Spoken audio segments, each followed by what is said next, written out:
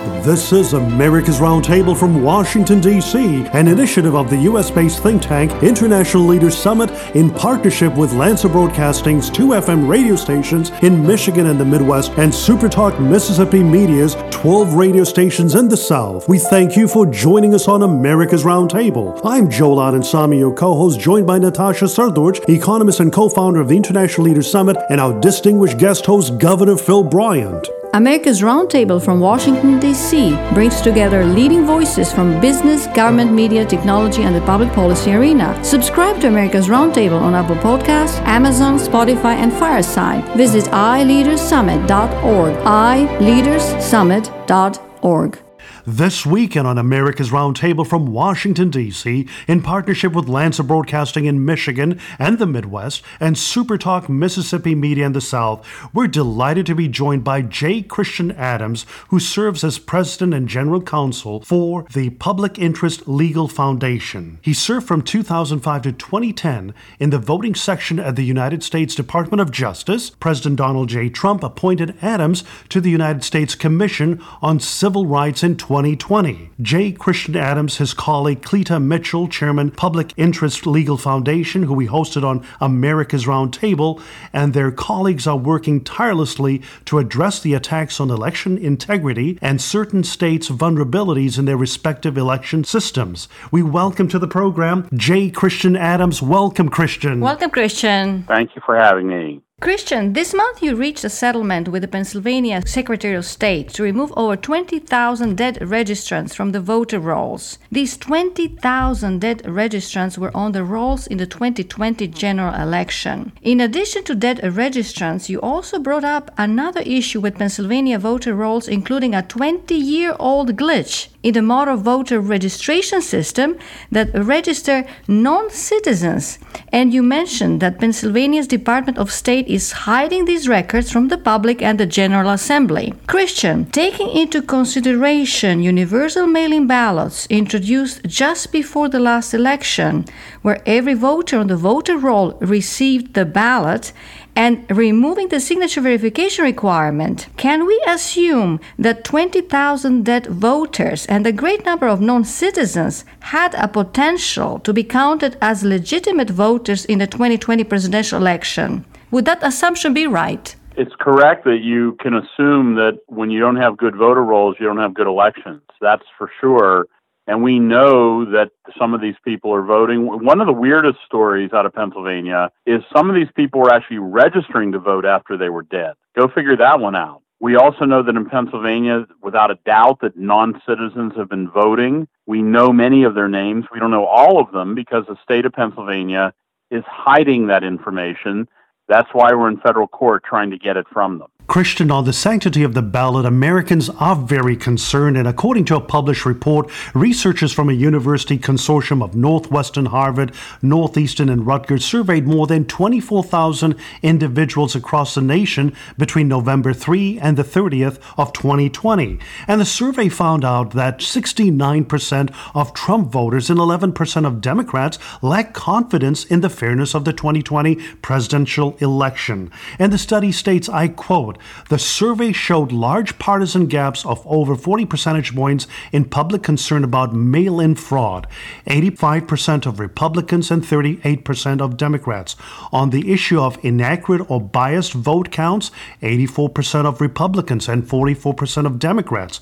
And on the issue of illegal votes from non-citizens, 81% of Republicans and 30% of Democrats," unquote.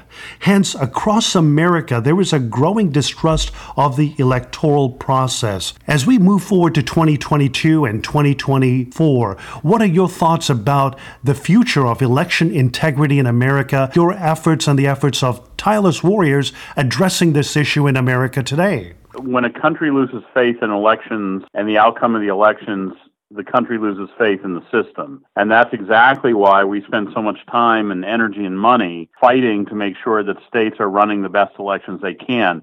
We currently have litigation in the last year in Virginia, Pennsylvania, Maryland, Maine, Illinois, Texas, other places, North Carolina, because states and local governments have not done a good job, have not kept the voter rolls clean, have not followed the law. And when you don't follow the law and you don't have clean elections, it produces those results you just mentioned, where people stop trusting the system. And consent of the governed is essential in a democratic republic. We can't lose it. Absolutely. And Christian, you testified before the House Judiciary Committee on the topic of protecting the right to vote during the COVID-19 pandemic in June 2020. That was before the 2020 presidential election. And in your testimony, you described all the mechanisms that could have resulted in fraudulent elections. You testified with the intention to avoid them, yet they were all used. Why do you think all three branches of government at certain states and federal level didn't take that issue of election integrity seriously?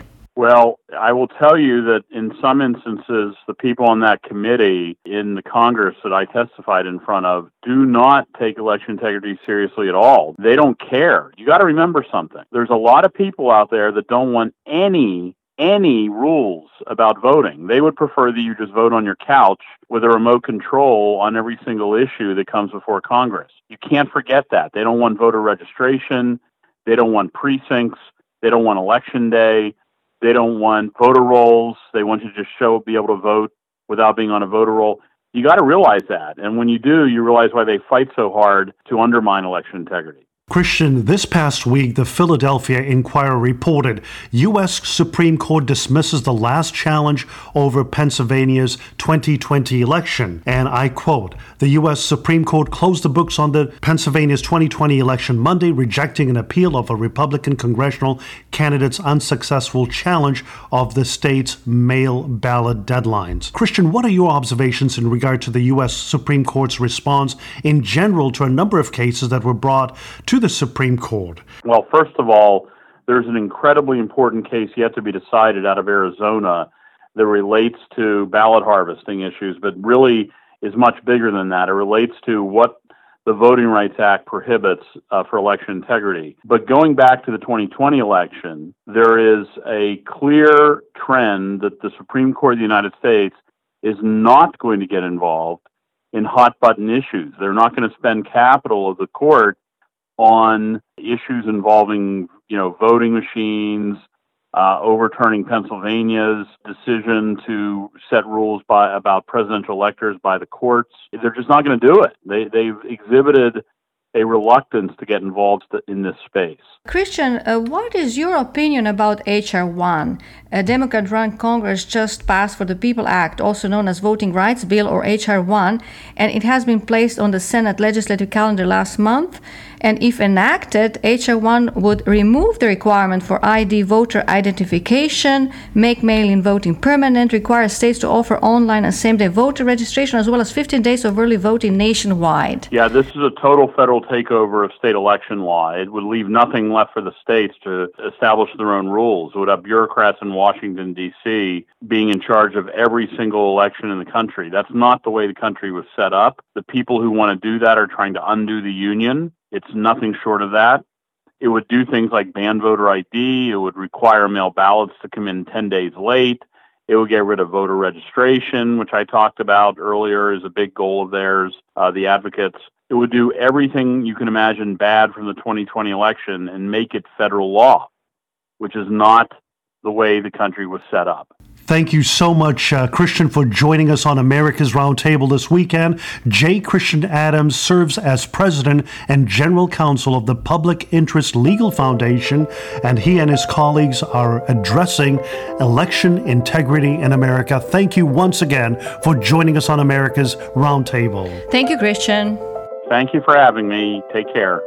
This is America's Roundtable from Washington, D.C., an initiative of the U.S.-based think tank International Leaders Summit in partnership with Lancer Broadcasting's 2 FM radio stations in Michigan and the Midwest and SuperTalk Mississippi Media's 12 radio stations in the South. We thank you for joining us on America's Roundtable. I'm Joel Adensami, your co-host, joined by Natasha Srdoc, economist and co-founder of the International Leaders Summit, and our distinguished guest host, Governor Phil Bryant. America's Roundtable from Washington, D.C. brings together leading voices from business, government, media, technology, and the public policy arena. Subscribe to America's Roundtable on Apple Podcasts, Amazon, Spotify, and Fireside. Visit iLeadersSummit.org. iLeadersSummit.org.